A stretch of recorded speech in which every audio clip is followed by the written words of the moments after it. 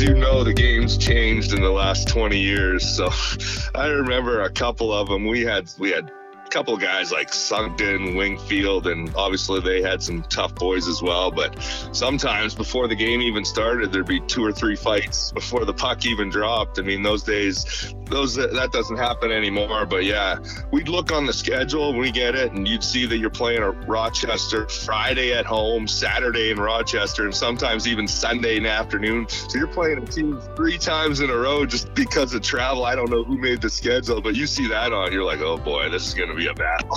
Hi there, welcome to the show. I'm Lucas Favali, and this is Crunch Chronicles, presented by Wendy's. Today on the show, we catch up with a former Crunch defenseman who spent 3 seasons with the Crunch. We're talking about Darryl Scoville, who began his Crunch tenure in 2001-02 when he signed with the Columbus Blue Jackets as a free agent that summer. He posted 21 points in 51 games that season to help the Crunch win their first division title. The following season, Scoville was limited to just 24 games due to injury, but he did rebound with a strong season in 2003-04. He served as the Crunch's captain that year and produced 42 points in 70 games before finishing the regular season in Columbus. He totaled 145 games during his time in Syracuse, logging 76 points. He played one more AHL season before finishing his career in Europe from 2005 to 2011. I hope you enjoy our conversation. Wendy's Pretzel Bacon Pub Cheeseburger is back. Dive into a bite packed with warm, savory beer cheese, Applewood smoked bacon, crispy fried onions, and hot and juicy beef. All perfectly paired with a Dr. Pepper. At participating U.S. Wendy's for a limited time. Dr. Pepper is a registered trademark of Dr. Pepper 7-Up, Inc. Lee Baldwin & Company is a proud sponsor of the Syracuse Crunch. For all of your investment needs, check them out at investtoday.com. Lee Baldwin & Company. You do the dreaming, they'll do the math. I'm doing great. How are you doing? I'm doing great as well. It's exciting to have you here on the show today as we get caught up on what you've got going on. Let's start there. Where are you these days, and what's keeping you busy? So I still reside in just outside of Portland, Maine, in Scarborough, Maine.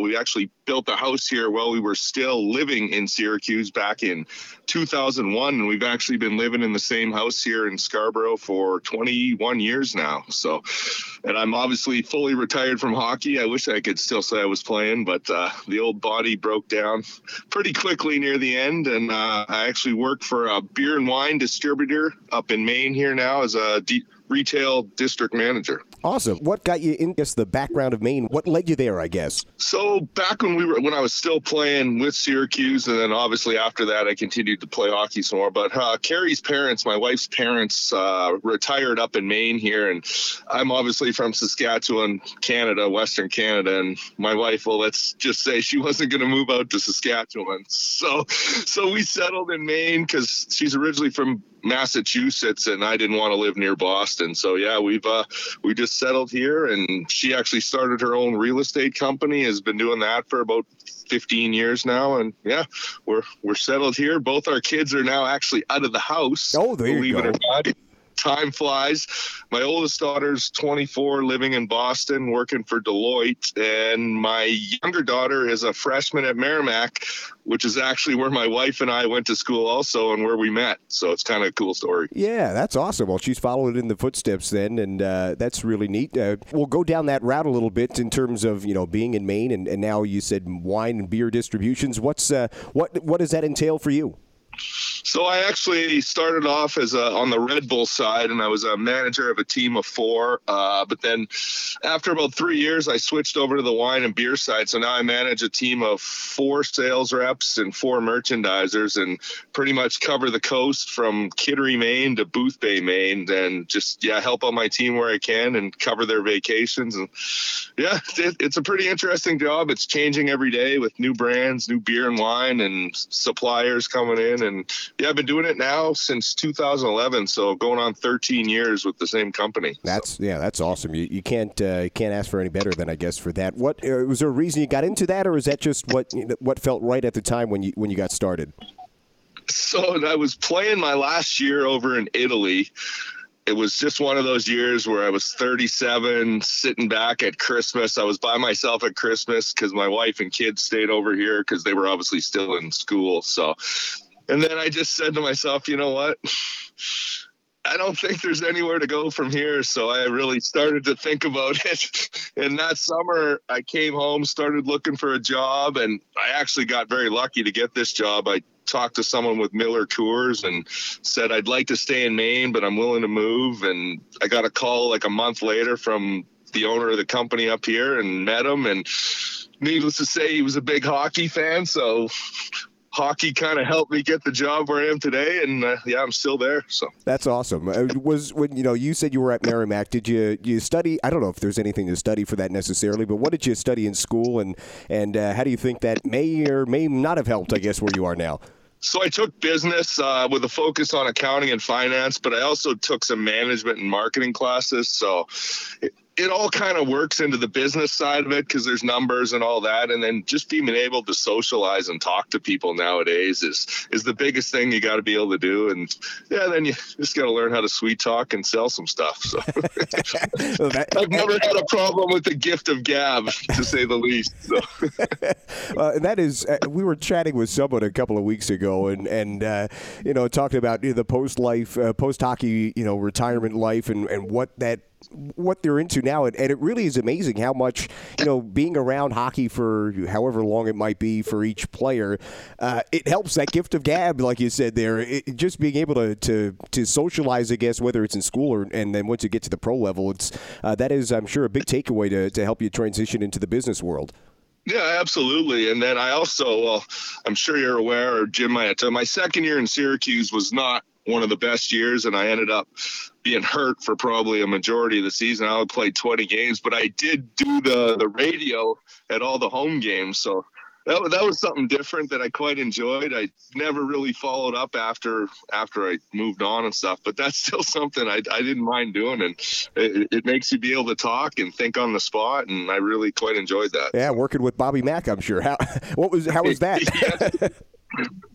Well, I'm sure you know all the Bobby Mack stories, so I'll just leave it at that. No, he is one of a kind, and we had him on the show at one point last year as well, and we could have got on for hours with all the stories he has, but and that's really fun and great to hear. But going back to the business world again, and the post hockey life for you, how do you think, besides just being able to to talk and socialize and all that stuff, just how was, I guess, the transition like when you left hockey? I know a lot of guys talk about it is a dramatic transition going from the daily grind of a hockey life to the real world, which can sometimes be a harsh reality at times.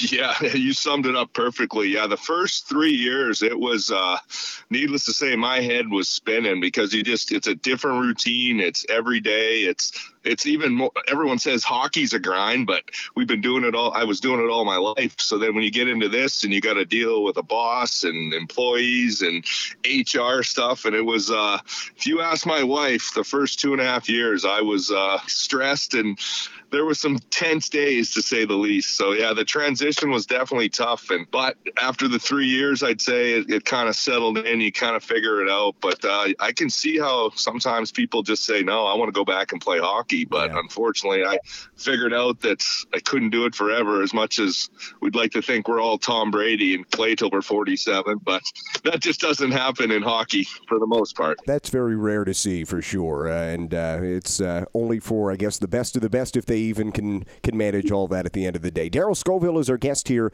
on Crunch Chronicles. We talked about Merrimack briefly. Did you kind of lead your daughter that way, say, hey, you got to go here to follow in our footsteps, or what happened there?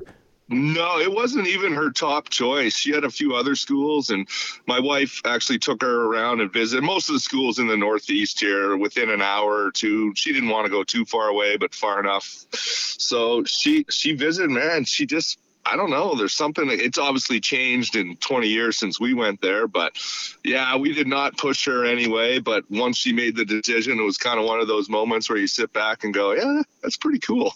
So. Oh, I bet. That is awesome. Darryl Scoville is our guest, like we said. All right, let's shift now to your time here in Syracuse with the Crunch. It was like we mentioned earlier at the top, 3 seasons in Syracuse with the Columbus Blue Jackets organization, starting in 2001, 2002. Before we dive into the kind of the nitty gritty, though, just your thoughts from a wide lens on your time in Syracuse. I mean, the thing that stands out the most is still that first year, the devastating loss in the playoffs in overtime to Chicago, who ended up going on to win the Calder Cup. And we had a really good team that first year there in Syracuse, and that was just a disappointing end to the season, to say the least. That's what sticks out the most. I mean, yeah, the next year I had a lot of injuries, and that's pretty frustrating. But from a hockey standpoint, that first year we had a decent team, and I can't remember exactly, but I think we were up 3-1 and might have lost the last 3 or something like that. But all I remember is it was overtime, and Derek Walser went down, took a slap shot, missed the net, went all the way around, and I think I had a 3-on-1 coming back on me, and they pretty much turned me around and made me look pretty bad. And well, that was the end of it. And yeah, that night still sticks, because you hate to lose to the team that goes on to win the Calder Cup. So. Yeah, and we've actually had a couple of folks on recently from that team as well, and we'll kind of dive into those guys in a bit. Sean Pronger and Dan Watson were recent guests here on Crunch Chronicles, but those guys talking about how good that team was and how close it was as well. You know, when you think back on that team, besides just how it ended, what do you remember the most from that first season here in Syracuse? Yeah, I mean, you mentioned a couple guys, but the other guys like J.F. LeBay, Linger, Moran, Darsh, Macton, that was the core. There was 6 or 7 of us that stayed pretty close together there. Jeremy Reach. I mean, I can't list everyone, but that was a good core guys that I played with for the full 3 years there. And I don't know, we got along off the ice, on the ice. We did a lot of team functions and stuff. You know, it's just one of those things that when teams put these kind of teams together, you don't know how it's going to work, right? Sometimes you get along with everyone, sometimes you don't, but we just had such a good group of guys, and it helps when the wives all get along too. So yeah, there was just something about that team, and it was just a frustrating end to that year. The Crunch losing that second round series to Chicago in 7 games. That was your first year in Syracuse. You started your career with the Flames, St. John Flames. You got a couple of games there in Calgary as well. What, for someone listening or maybe just getting into what the beauty of this podcast is, it's a great chance for the newer fans to meet some of the players who played before maybe they were fans. What led you to Syracuse in that first season here with the Crunch?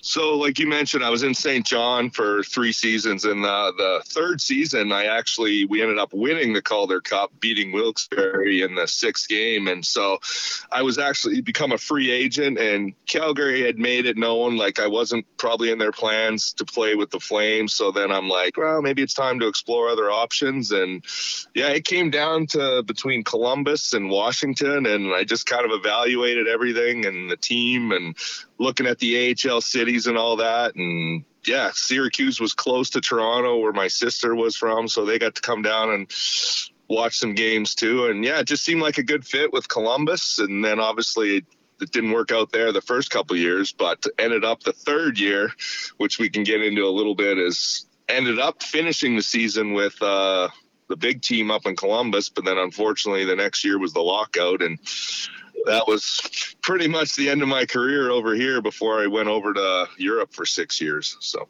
the year before you joined the Crunch in St. John, you won the cup, and I think you scored the cup clinching goal. Is that right? Yeah, that was it was game 6 at home, and the score ended up being 1-0, and I was fortunate enough to score a goal at the end of the second, and it held up to be the only goal. So needless to say, that's a pretty cool moment, and yeah, I'll remember that one forever. So. Yeah, that's awesome. A really neat moment, I'm sure, in that cup clinching victory there in St. John. All right, so you're in Syracuse now. It's that first season again. I'm sure you knew about the city, obviously, but what was your first impression when you jump into Syracuse in this? We know it's an old building. It still is an old building. It was old then. What was your first impression, though, of being the home team here in Syracuse? No, it was pretty cool. The fans, I remember being a road team there too once, not too many times because we were in a different division, but the fans were always rowdy. And then once you're playing for the home team, you guys have a good core group of fans that I'm sure some of them are still there, and I'm sure you've developed a lot of new ones. But it was a fun place to play. And as you can say, the rink needed some upgrades, to say the least, but teams did not like to come play in there, which we used to our advantage a lot of the time. So yeah, we had Gary Agnew on the start of this season as well, talking about, it was definitely a home ice advantage with what that visiting locker room looks like, and that has remained the same. How challenging was it as a visitor to come in here though and try to play in this building? Yeah, it was. You circled that one on the calendar because you're like, oh, but well, I know those dressing rooms, I know that rink, and it's that's all you can ask for, though. And I mean, it was fun to come in there as a visitor, but it was definitely enjoyable playing for the home team there as well. Darryl Scoville, our guest here on Crunch Chronicles. Darryl, who spent 3 seasons with the Crunch back in the early 2000s, 01 through 04. All right, so that's year 1 for the Crunch. You talk about that team and the fun run you guys had before losing to Chicago. Year 2, how challenging was it? You've already talked about the injuries. How challenging of a season is that for you personally, just to only limited to 20-plus games and to miss so much time with injury? Yeah, that was probably my most frustrating year as a professional in the 13 years. Just start the year off really well, and then I don't remember the exact order of the injuries, but I think I had the sports hernia.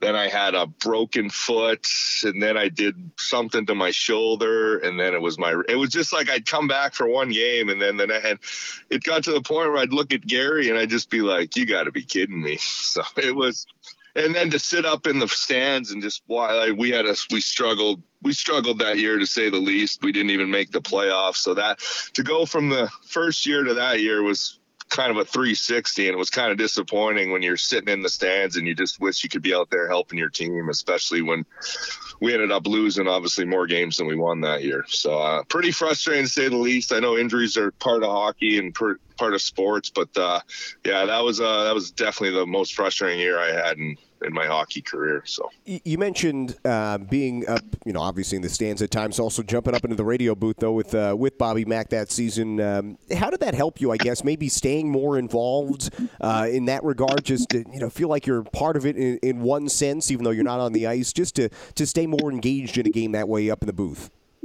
Oh, absolutely. And it makes you watch different parts of the game, which I picked up from Bobby Mack. I mean, just the way he calls the game, and then you see, and when you're up that high, it's like they always say, the eye in the sky, you see things differently. So it definitely, you could help guys out. I mean, I wasn't obviously a coach, but I'd been around for a while. So if they asked for my opinion, and I got along great with Gary and Ross, and so I'd sit down with them after a game, and it was definitely helpful. But to say I'd still want to be on the ice is obviously first and foremost. But yeah, when they asked me to do that, it definitely made it a lot more exciting than sitting in the stands just saying, oh God, I wish I was out there. So yeah. To call the games was kind of fun and cool. Yeah, it is for sure a different perspective. And we do hear coaches these days talking about, if they have to scratch a player, it could be a good experience for them to get a better perspective of things, just to take a breather and see how the game develops from a different view.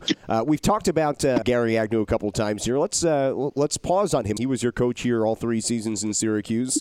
Spent 6 years in total with the Crunch. Did Gary? What was he like, and what made him so effective as a coach?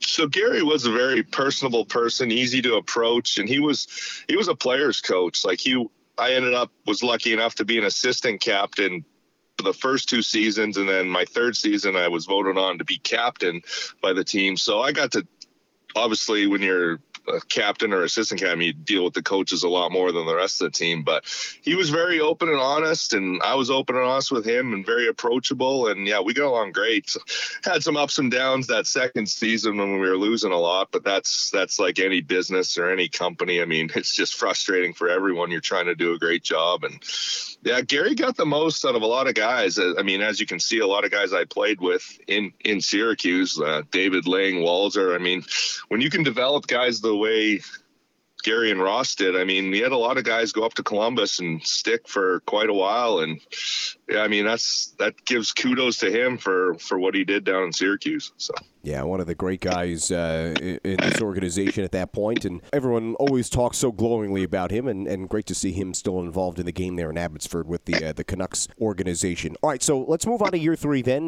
Number 3 for you was 03-04. Mentioned it just a moment ago. You were the captain of the team. What do you remember from that final season here with the Crunch? Yeah, so it was obviously from the second season was we turned it around again, had a fairly decent team.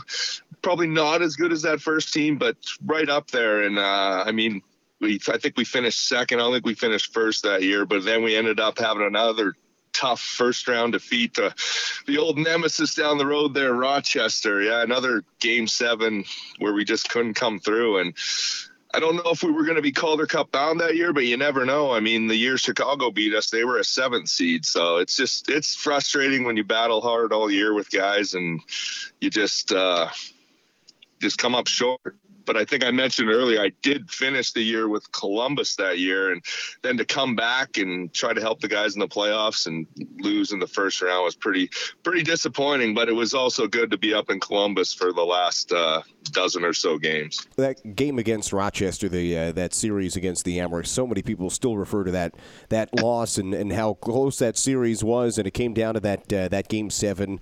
I'm sure that's a loss that still stings in one way for you, and as it does for a lot of the fans who were here at that point. Yeah, Game 7 losses are never fun when you're on the losing side, and especially when it's against your arch rival just down the road there. But yeah, unfortunately, the two memories I have of playoff experiences in Syracuse are both Game 7 losses, one to the Chicago team that went on to win it. Rochester, unfortunately, they didn't go on to win it, but Game 7's it could go either way, and I happen to be on the short end of both of them, so that's unfortunate. What was that rivalry like, the Syracuse-Rochester rivalry in those days? I mean, these days it's 12 matchups a year. They're hotly contested, but there is another team around as well in Utica that has picked up some of that rivalry slack away from Rochester. But what was it like then? I'm sure it was. We've seen some of the videos. We've heard a lot about it, but that rivalry, Syracuse-Rochester, was not friendly. No, and as you know, the game's changed in the last 20 years. So I remember a couple of them. We had a couple of guys like Sunkton, Wingfield, and obviously they had some tough boys as well. But sometimes before the game even started, there'd be 2 or 3 fights before the puck even dropped. I mean, those days, that doesn't happen anymore. But yeah, we'd look on the schedule when we get it, and you'd see that you're playing a Rochester Friday at home, Saturday in Rochester, and sometimes even Sunday in the afternoon. So you're playing a team 3 times in a row because of travel. I don't know who made the schedule, but you see that on, you're like, oh boy, this is going to be a battle. A mini playoff series. Yeah, exactly. But you're going to play them 10 to 12 times a year, and I mean, it's a divisional foe and just down the road. So yeah, those are always pretty intense games, but fun to play because the atmosphere was always great in both arenas. Yeah, so that's what makes it so much fun I'm sure for you guys on the ice and for the fans in the stands, how energetic those games continue to be between the Crunch and the Amerks. Darryl Scoville is our guest here on Crunch Chronicles. You did mention it earlier, being captain that year. What does it mean to you, though, to have a C on your jersey, to be a captain of a team and to be the captain of the Crunch that year? It was a tremendous honor. I'd been an assistant captain for a couple times with 2 different teams, and then just to be voted on by your team to be the captain, and then obviously the coaches had some say in it too. So it was definitely a special feeling, and it's right up there with scoring the winning goal in the Calder Cup. Being named captain by your peers is obviously a tremendous accomplishment and honor, to say the least. And just to represent the Crunch organization at different events and stuff, and being introduced as the captain was a so real moment, and I'll cherish that forever. We bounce back to a couple of your teammates we alluded to earlier who maybe they weren't involved necessarily that final season with you, but we did have them recently on the show, so we'll get a quick thought on them. We'll start with Sean Pronger, who was coincidentally the captain that first year you were here in 01-02. What was Sean like as a captain and as a teammate? He was a great captain. I mean, I pretty much learned from him just how to lead, how to stay in control, and just, yeah, he was all it worked. As you know, watching him play, I mean, he battled, he never gave up. He was hardworking and wasn't afraid to drop the mitts if he had to. Just everything you want in a captain, and then just very well respected around the league too. And obviously, everybody knows his brother, and he had to live in the coattails of his brother quite a bit. And I thought he handled all that well. But yeah, he was definitely a great captain that year and led us. And unfortunate the way it ended. It would have been nice to give him a Calder Cup there too, but it just didn't work out. So. And another guy on that team that year and the year after as well was Dan Watson, who we had on just last week. Actually, he's now a coach in Toledo in the ECHL. What was Dan like for you? Dan was a solid stay-at-home defenseman. Obviously played with him a lot of the time, but I mean, we played with everybody. So you had to know that you weren't just going to play with one guy, with guys getting called up and injuries and all that. But when I was out there with Dan on the ice, you knew he's pretty much going to have your back if I decided to rush the puck and get caught like I usually did. But those things happen. But yeah, Dan was a great guy and great teammate. And yeah, I was actually going to ask you because I knew he was coach. I just didn't know where he was at this moment. But yeah, he knows the game well, and I'm not surprised he's coaching still. So yeah, no, he's in Toledo there. He's gone to the finals the last couple of years that they've been in the playoffs. So certainly he's got a good program going there with the Walleye in Toledo. All right, so that was your time in Syracuse. You played one more AHL season. You talked about the lockout year, so you were in the AHL mainly with Providence, Hershey as well. Then you go overseas. You're in Austria and finish up in Italy. What was the European experience like for you? It was definitely different. You're going over there with an open mind the first year, and you're like, wow, what am I getting into? You hear stories from people. They like it, they don't. And so I ended up going to a team in Villach, Austria, where I knew a couple guys. I hadn't played with them, but they kind of talked me into going over there and stuff. And so I ended up winning the championship in Austria my first year, kind of similar to like St. John, and then moving to Syracuse. So I'm not sure if we wouldn't have won it this year because they're only allowed a certain amount of imports. So typically 3 or 4 a team, I think. And if you can get your passport and all that, it's different. But definitely winning it that year definitely helped. And Austria was a great place. I mean, I grew up in Canada, and I kind of relate Austria to Canada. It's just the people were laid back, and obviously the fans are crazy. You watch soccer matches, picture them jamming into a hockey rink, yelling and screaming and drinking beer and throwing it at you. And it was quite the experience, but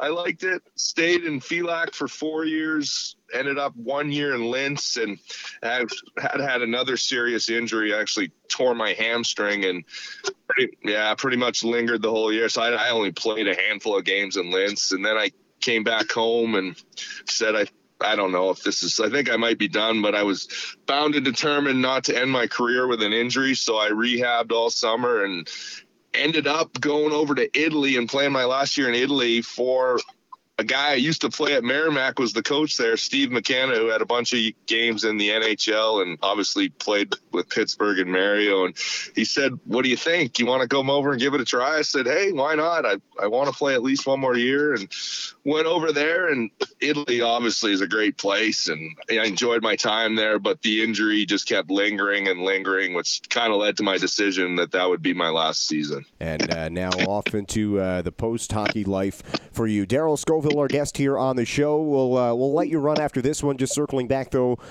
with your 3 seasons in Syracuse, any final thoughts or final, whether it's a story, a thought, however you want to take this on your time with the Crunch?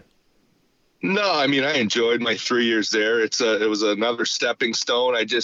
Unfortunately, the way it ended was probably not the way I wanted it to end. I don't know if Jim told you, but I did have a contract to come back to Syracuse that 4th season, but finishing the year in Columbus, and then they were able to not honor my contract. And I don't need to get into all those details, but I pretty much had the U-Haul packed and was headed to Syracuse in the middle of August, and got the phone call from the GM and said, yeah, unfortunately, we're going to put you on the lockout list, and yeah, you're not going to be able to play in Syracuse this year. So that that was pretty much a shock to the system, to say the least. So then I'm a week away from training camp and don't have a job. So that's there's no such thing as guaranteed contracts when they lock you out. So then I scrambled and ended up going to Hershey, and that just didn't work out, and got traded to Providence, and that kind of didn't work out either. They wanted to play a lot of their prospects, and then it was just, we actually ended up going to the Calder Cup final with Providence, but I